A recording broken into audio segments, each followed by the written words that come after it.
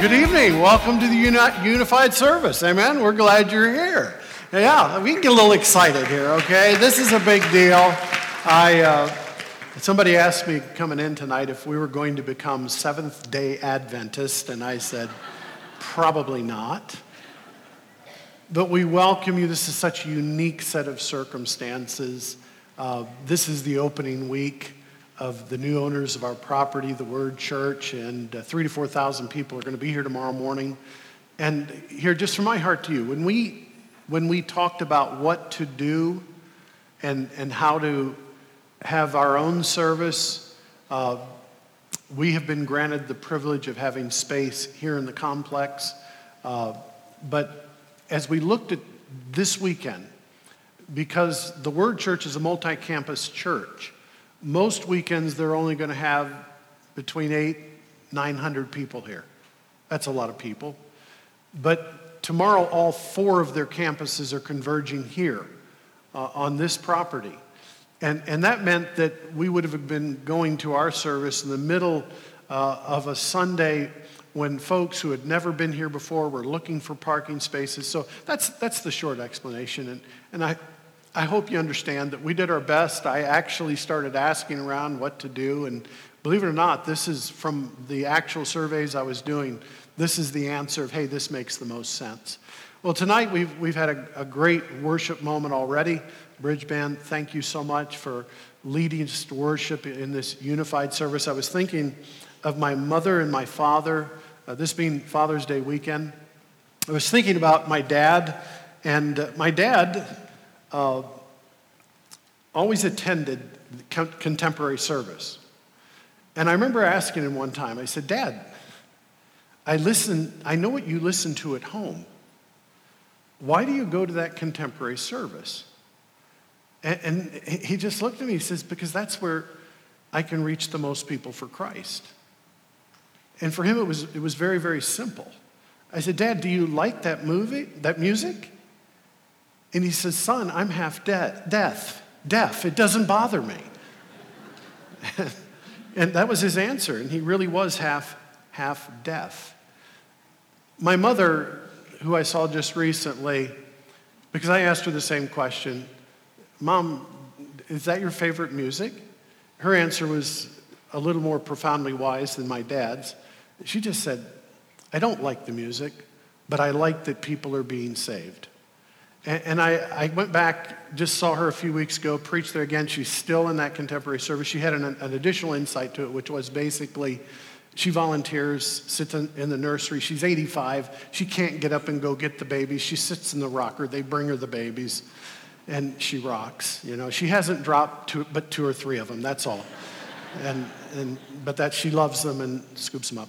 But my mom just said, I want them to see the old lady that loves on their kids when I'm working in the nursery. I want them to see me in the service where they go. And I thought that's pretty cool. And very profound. Now, we've chosen to have 2 services, so to those who are from our Temple and Legacy service, thank you for joining us. All the service tonight more reflected, obviously, the Bridge music style. You being here means a lot to us in the Bridge. And Bridge, I want you to thank them for me. Would you do that right now? Say thank you for coming. Thank you. My mother will never like the music, just so you know, but she will always like people getting saved. Well, tonight is an exciting night. It's an exciting weekend. I wanted to say this about the services tomorrow. The Word Church has invited us to come be their guests. Dr. Ari Vernon wants to recognize especially those who are legacy members. And who served and gave here and sacrificed for these facilities. He wants to say a word of appreciation. If you can be here, go for it. And keep in mind, you guys, you know, whenever we go to someone else's service, there are going to be things that are going to be different about that service. I took my nephew. My nephew is now a junior in college, but he was 4 years old at the time. I took him to Triumph Church, an inner-city church in Detroit, a number of years ago. My nephew is biracial. My brother adopted him. He and his wife could not have their own children. And Nathan Holland is just absolutely one of the most godly young men I've ever met. And when he was 4 years old, on the way coming back to join the rest of the family for worship back at their regular church, after having been at Triumph Church, one of the largest churches in Detroit, about 10,000 every Sunday. And I said, Nathan, did you notice anything different about the service?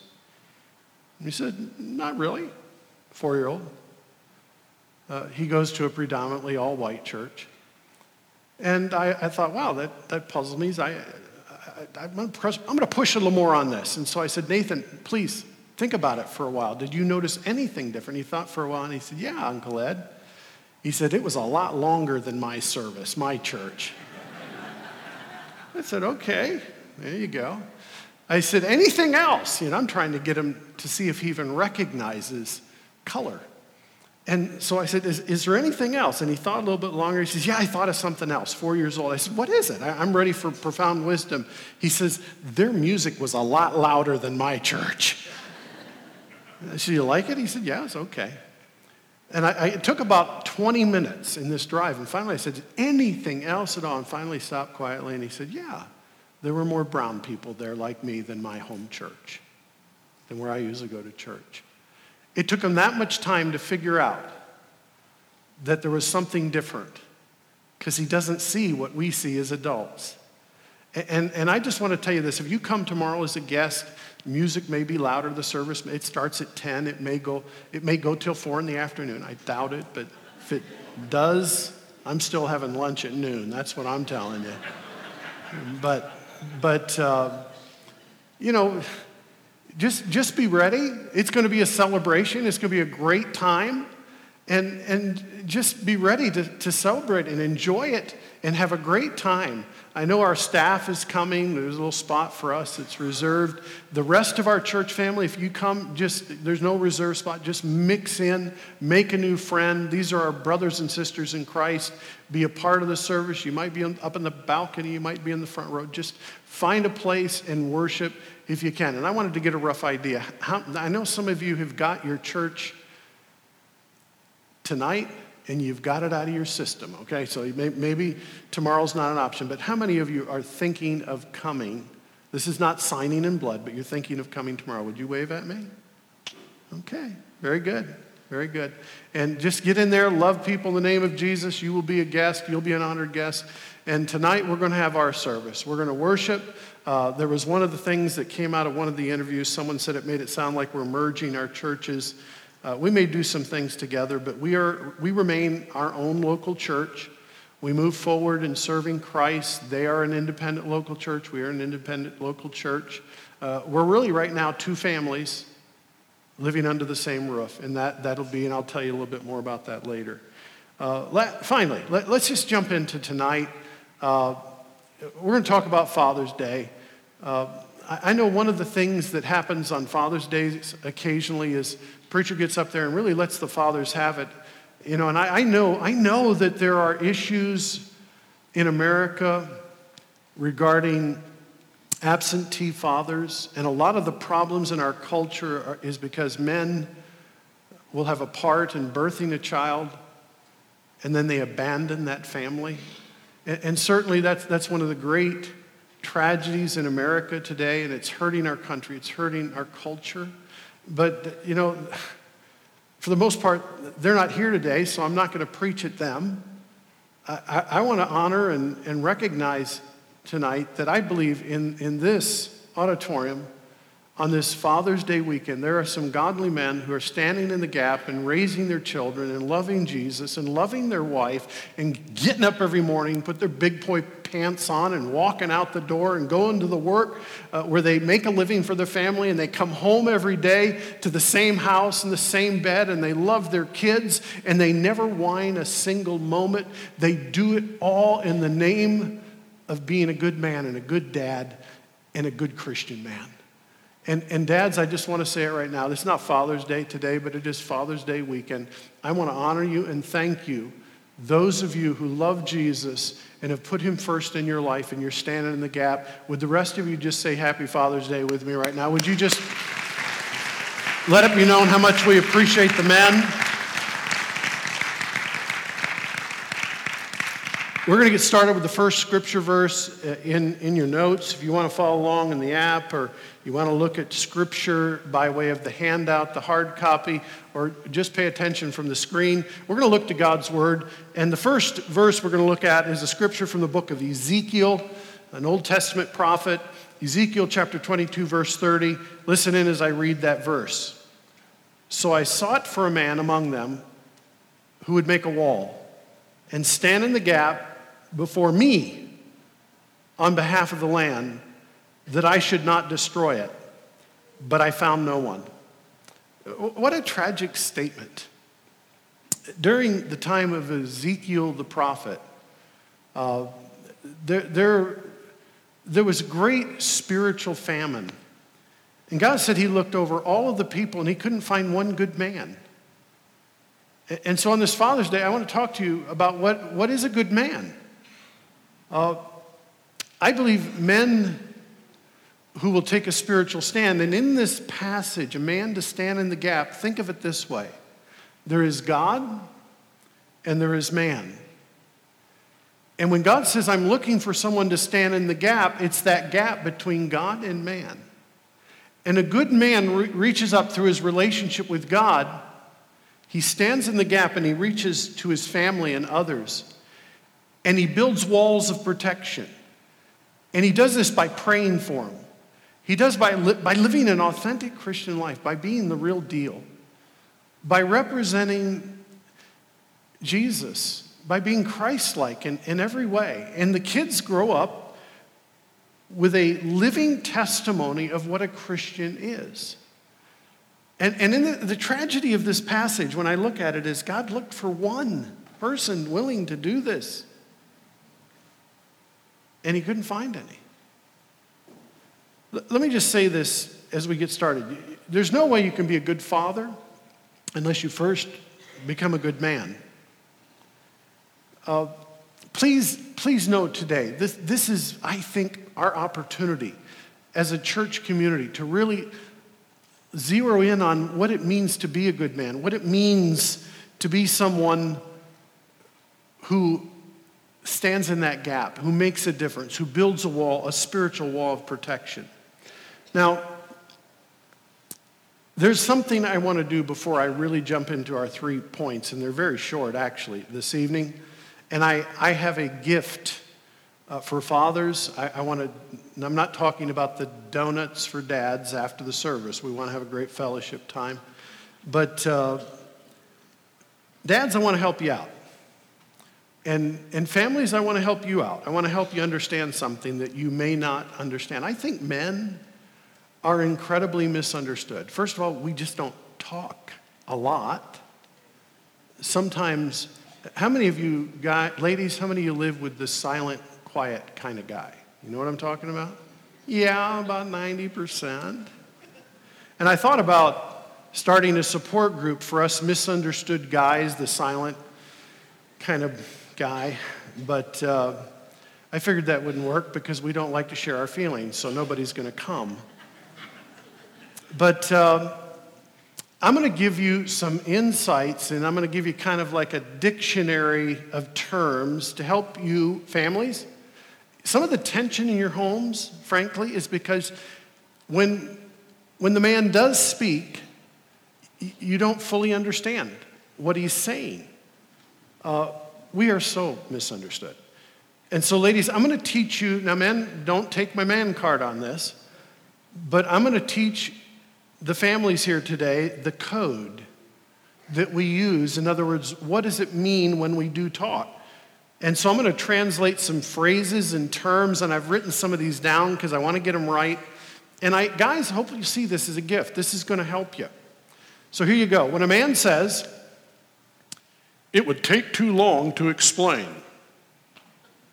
You know, Dad, what makes the car engine run? It would take too long to explain. Well, translated, what does that mean? I have no idea how it works, okay?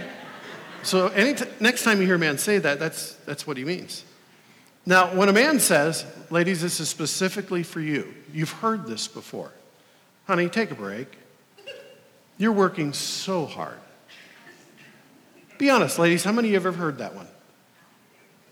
Okay, truth. I mean, just about every, guys, we do say that. Now I'm going to tell them what we really mean. What we really mean is, honey, I can't hear the game on TV over the vacuum cleaner. Shut it off. When a man says, can I help you with dinner? What he means is, why isn't it ready yet? When a man says, and this is something I've actually, when I thought about this, I've caught myself now saying it a few times. Sure, yeah, honey. Yes, dear. What does he mean when he says that over and over and over and over and over? Sure, yes, dear. What does he mean? Absolutely nothing. It is a conditioned response. It's like Pavlov's dog. You ring the bell and he drools. Okay, when a man says, I'm sorry, you know how bad my memory is? He means I can remember the theme song to every television show I've ever watched. I can remember the VIN numbers of every car I've ever owned. I just can't remember your birthday. I'm sorry. That's the translation. When a man says, oh, don't fuss, I just cut myself. No big deal. He means, I probably have a severed limb. I'll probably bleed to death before I admit that, but would you please call 911? When a man says, I can't find it, this is true, by the way. What he means is, I'm holding my hand out and it's not dropping out of the sky into my hand. It must be lost.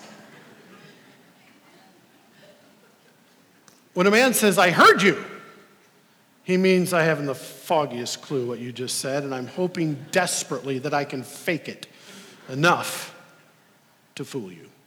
Just a couple more. When a man says, you look terrific, I have used this line many times. He means, please don't try on one more outfit.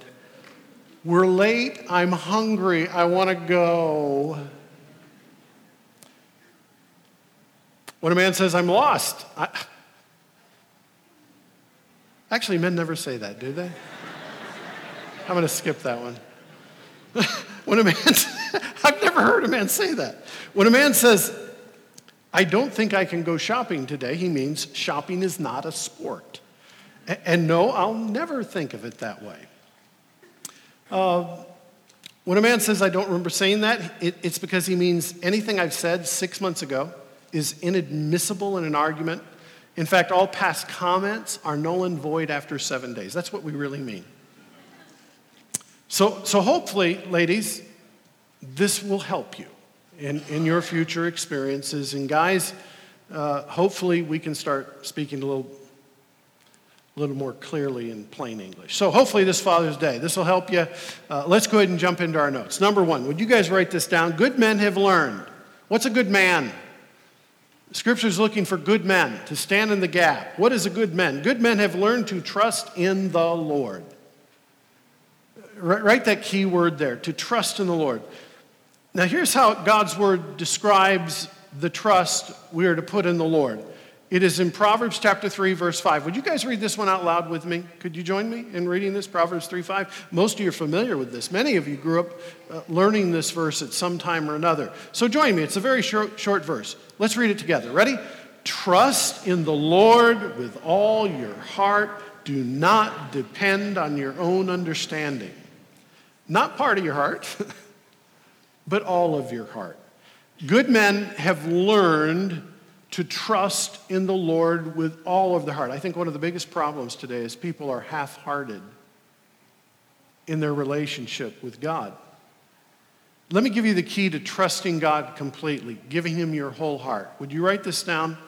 Trust does not depend on understanding.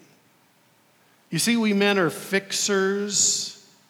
This doesn't come easily for us. We want to understand things. And so trusting God is difficult. We want to control things. We want to fix everything. I came across this quote from Chuck Swindoll. It's something that I think is just so perfect and explains this much better than I could. Here's what he said. We must cease striving and trust God to provide what he thinks is best and in whatever time he chooses to make it available. But this kind of trusting doesn't come naturally. It's a spiritual crisis of the will in which we must choose to exercise. What's that last word there? Faith. Faith. It's a choice. It doesn't come easy. Trusting God and living by faith. Dads, can I say something about your families as far as what you pass on to them? It sounds like a cliche, but it bears a lot of truth. That the faith we pass on to our family is better caught than taught. If you've ever thought, as you've talked to your kids, in the back of your head, do as I say, not as I do. You are setting your family up for failure. And my heart breaks when I run into kids, second, third generations of people raised in church who all they have is the culture and the verbiage, but they don't behave anything like Jesus. They take the little pieces out of the Bible that are convenient for the time, but the more difficult parts of the Bible, they reject it. But yet they know how to talk the vocabulary. They were raised in church. They prayed a prayer when they were a child. And it's tragic because more times than not, those kids who do not get saved, who only repeat a prayer, have grown up in a home where they didn't catch faith. They watched cultural Christianity. The best way, dads, to transfer to the next generation is to let your kids see you pray. I remember as a young teenager coming home one night and having broke curfew. And when I came in the door, I was just tippy-toeing the best I could to get to my room. And I saw across the room my dad beside the couch in the living room, down beside the couch on his knees praying. And he was praying out loud, and he was praying for me by name. And I'm sure he heard me, and some of it was for effect. And I'm here to tell you it had an effect. It meant more to me than 100 lectures. And when kids believe that when we pray, it's real, it's just not a Sunday go-to-meeting outfit with a Sunday go-to-meeting prayer. It is something that is real and authentic. And if our kids see in us the more difficult things Jesus asked us to do, and frankly, there are a lot of tough things he asked us to do. And when you are willing to do those in Jesus' name, you're able to teach your kids that this is more than being a fair weather Christian, a cultural Christian. You see, good Christian men live by faith. They trust God. They don't waste time trying to explain it away or come up with excuses or even figure things out. They just trust God. Number two, good men have learned to turn trust into restraint. Let me just tell you real quickly what I mean by this. Trust is faith. There's so many synonyms, so many ways to describe the word trust. But I want to help you see what I believe trust really is. Real trust can, I believe, be summed up in the word restraint. Let me show you a verse that spells this out. And I'd like to read this one together. Galatians 2:20. Could we do that? Would you guys read? This is fundamental to this Father's Day weekend message. Join me. Galatians 2:20. My old self has been crucified with Christ. It is no longer I who live, but Christ lives in me. So I live in this earthly body by trusting in the Son of God who loved me and gave himself for me. That is an absolute picture of restraint. I am crucified with Christ. You see, dead men do not take action. They are the perfect picture and example of restraint. Good men have died to themselves. They have done what this verse describes. They have died to lust. Pride, dead. Anger? Dead. All of the things that require our restraint, we are to die to those things.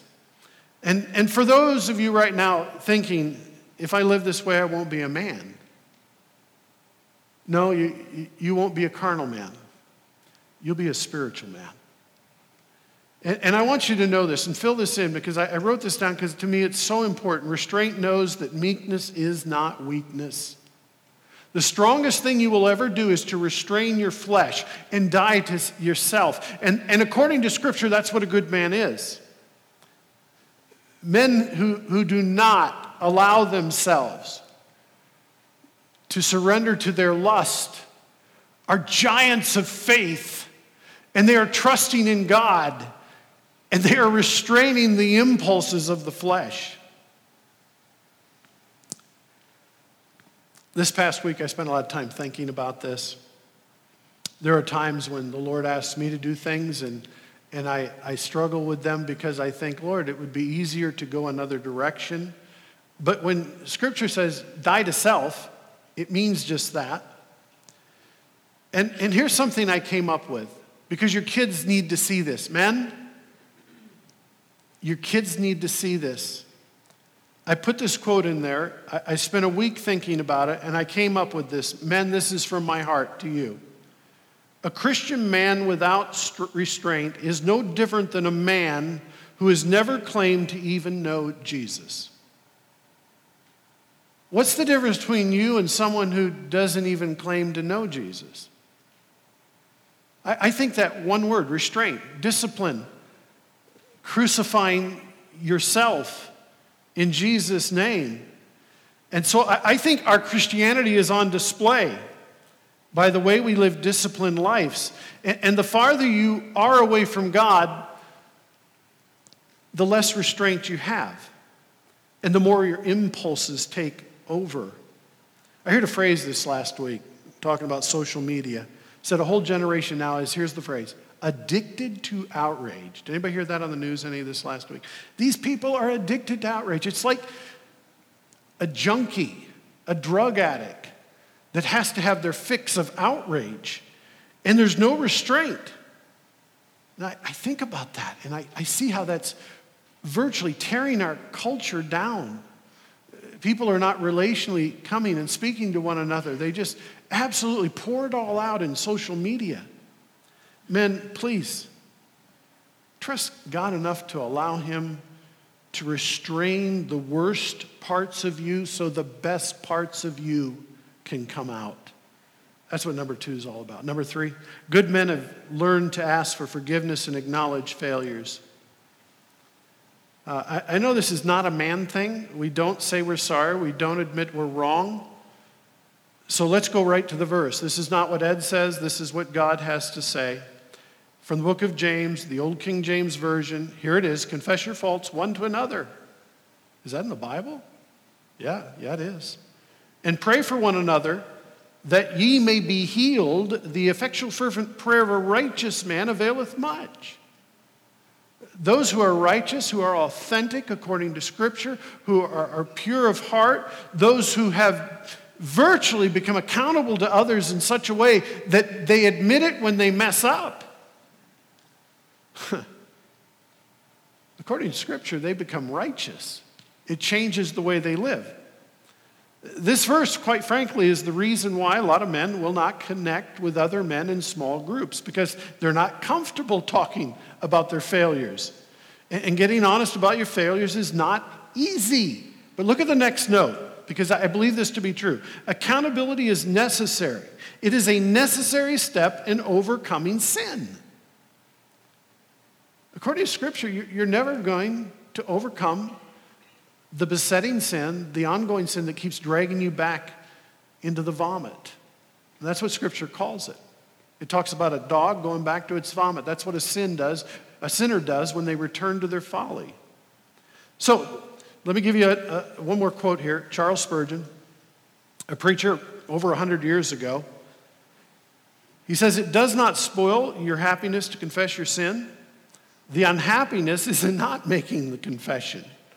The exact opposite is true. Don't worry about someone thinking less of you if you go, hey, I've messed up here.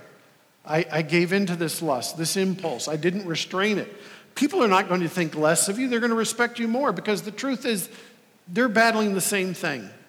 And I believe God is still looking for good men who will have the strength, to be honest, and men who will admit it when they fail. I think your family will think less of you if you don't.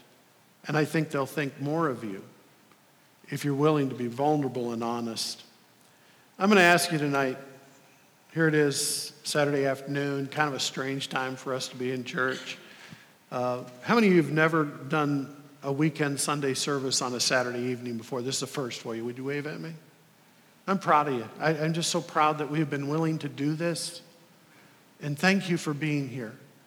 But this Father's Day weekend can be much more significant if we are willing, men, and I'm talking to you.